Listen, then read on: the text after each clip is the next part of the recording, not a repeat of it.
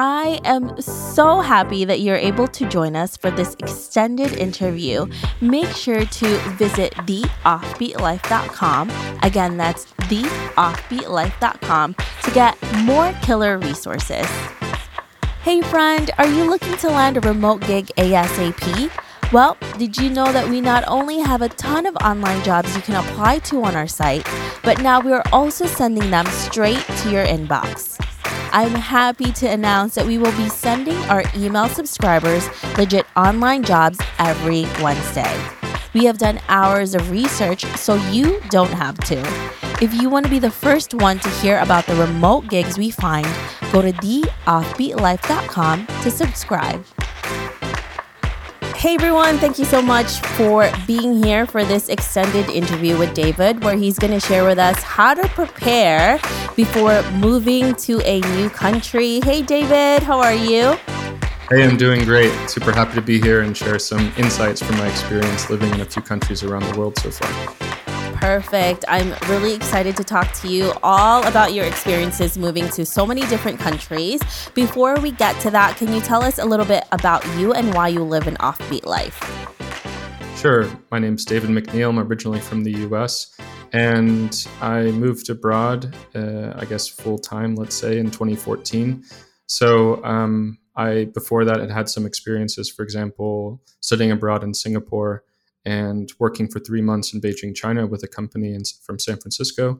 But in 2014, I moved abroad first to Tokyo, Japan, which is my dream country. Lived there for 2 years, then moved to Berlin, Germany, where I had an awesome 3-year experience as well. And about a year and a half ago, I moved here to Porto, Portugal, where I'm living now, and living in a beach town. Really, loving the life here in Portugal. I know that's a hot spot for folks. So it's been a great journey. And now I'm trying to, through my business, Expat Empire, to help other people to move abroad as well.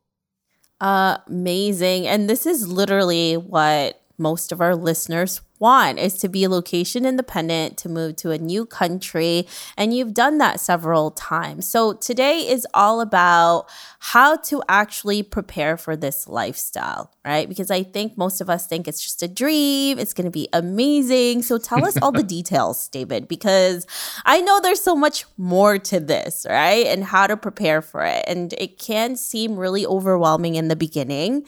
So how do you do that? What do you do before you actually leave? I mean, how do you choose the country? What do you need? What do you need to do this?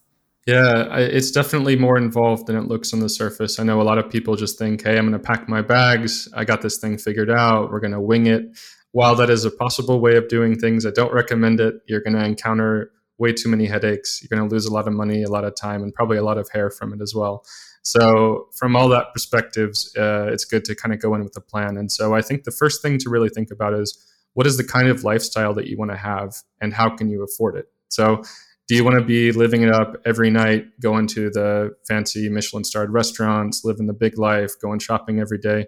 If you have that kind of money and savings, and one way or another, if you're able to do that, that's fantastic. But if that's the idea that you have in your head and it doesn't really match the budget that you have, or of course the cost of actually doing that in the place that you want to move to, then of course things get a lot more challenging. So I think thinking about the lifestyle that you want to live, and of course how much it costs in that country, and can you afford that? Can you also pay for all the extra trips that you want to do and that you're dreaming about, right? So just setting expectations, looking into the details about how much it costs to live somewhere, to live a life that you want, but also how you can afford it. So how are you going to be making the money? Are you going to be working for an employer in another country remotely? Can you do that legally, by the way? Then are you going to be setting up your own business? Well, you better probably get started on that before you make the trip. Or you need to find that job in another country. And if so, how are you going to do it? How much are they actually going to pay you? Because the local wages might be a big change if you're coming from somewhere like the US, moving somewhere like here in Portugal. It might be kind of a sticker shock in terms of the reality of how much it costs here, even though it's not a crazy expensive place to live, but relative to local salaries, it might be quite different from what you're used to.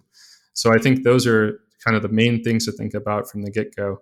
And then also just recognizing that while we have this image of how amazing it is to live in these different countries, maybe you love Paris or London, or you just want to be in Southeast Asia, or, you just have these different ideas, and maybe you saw something awesome on social media, or you took a trip there and you loved it, or your friend told you about it. All that stuff is great. And I think it's great to have those starting points. But the reality is that no matter how good it looks on paper or on images or anything like that, there are going to be tons of challenges along the way. And so you really have to be secure and know thoroughly, fully why you're going there and how committed you are to it. Because there's many steps along the way where I could have turned and just said, hey, I'm done with this, I'm out of here, gone back to the US, which is not a bad route. And of course, many people go back to their home country. But for me, I knew that being abroad, once I got a taste of it, was something that I didn't want to give up. And so just being able to really know that that's what I wanted and how much I've sacrificed for it, for me on a professional level, on a personal level, it shows my passion for it. And so I just definitely recommend other folks out there that are thinking about doing this to be really realistic and know that it takes about 1 year, in my experience, over 3 countries now, 1 year to really get settled in a country and to build that close friend group that you're not necessarily going to have when you get there, to get comfortable in your job, to find the apartment, to get everything set up, to get your visa, all of this stuff. So just go in with that knowledge and you'll be better set up for success. Yeah, love that. And it does too, when you're first in a country, right? And you don't know a lot of people, it takes a lot of time to get over maybe even the culture shock and be by yourself, especially now with the pandemic, COVID happening. You're definitely going to be more alone. And I tell people all the time, like, don't let what's happening now determine whether that place is a good place or not, because this is not the typical. This is not how it usually is. So let's talk about you and really anyone, what you would recommend for somebody to do, right? And you talked about finding jobs locally, but they don't pay a lot, versus finding work remotely, and it may pay more, right? But you're still able to work from anywhere. So how do you determine which one is right for you? I mean, it seems like a no-brainer for me, but how do you determine what's right for you? And also, how do you find these jobs, right? Because you have had jobs over the years, multiple ones before you started your company. How did you even find them, and how did you make sure that you were paid well? Yeah, they're good questions. I think in terms of first, just on the topic of the right way, I guess, for you to find the opportunity to make money in a different country, there's a lot of factors there, of course. So certainly we can't go into all of them in our conversation today. But I think a main thing to look at least in my experience, is how important is it for you to be able to kind of just have that job there that's supporting you. They're rolling out the red carpet. Hopefully they're helping you relocate. They're getting you set up. You have your coworkers. You're getting paid, on a monthly or a weekly basis or whatever. They're helping sponsor your visa. All of those things were important to me as I was looking at moving from country to country and getting initially set up there. It was not required. There, are plenty of opportunities to start businesses, to, find other ways to be able to live in other countries. So it is not a requirement. But I think that was mainly what was driving me, was that desire to continue at that time to be able to further my corporate career on some level, to be able to get, higher titles, to be able to learn more, to get more responsibility. And of course, with that, in recent months has changed quite a bit for me, but that was the important thing. And so if that is important to you as well, and you want that experience of kind of, let's say, a relatively soft landing in a country, I think it's a great way to go. You have to find the right company, and we can talk about that in a second, but you have to find the right opportunity. But I think that's a good way to go. If you have that interest in being your own entrepreneur, your own business owner, freelancer, whatever that is, then that can create some opportunities as well. But if you do want to move somewhere long term to a specific country and have that be your home base, then you need to go to a country like Portugal, for example. But there are many others that allow you to do that through the visa system. So you really have to do that research and just know what the opportunities are. So if you want to find jobs in a certain country abroad, in terms of the salary question, I think it actually helps to come from another country where you're being paid a higher salary, because basically you can say, hey, I have this experience, they're paying me X amount, you're only offering Y, or what's typical in your country is Y. So maybe, you could help it in one way or another, in terms of maybe they give you a bit of an outsized salary, or bonuses dependent on certain objectives, or of course helping you in your relocation. So there's a lot of different elements to think about there, but also that if you're coming to Portugal, for example, yes, I mean, the rent is not the cheapest. There are things that are expensive here, although certainly cheaper than Tokyo and Berlin, where I've lived before, for example. But your lifestyle overall, just in Europe compared to the United States, if you're going to use that as a reference point, is probably much cheaper as well. So I would say that as far as a salary is concerned. And in terms of finding opportunities, I think a great way to kind of start is to figure out, do your research around how do people in that country find opportunities in the first place. Not every country uses LinkedIn. Not every country uses all of the international job boards. They might have some local ones that are a better fit for what you're looking for in your industry or your career.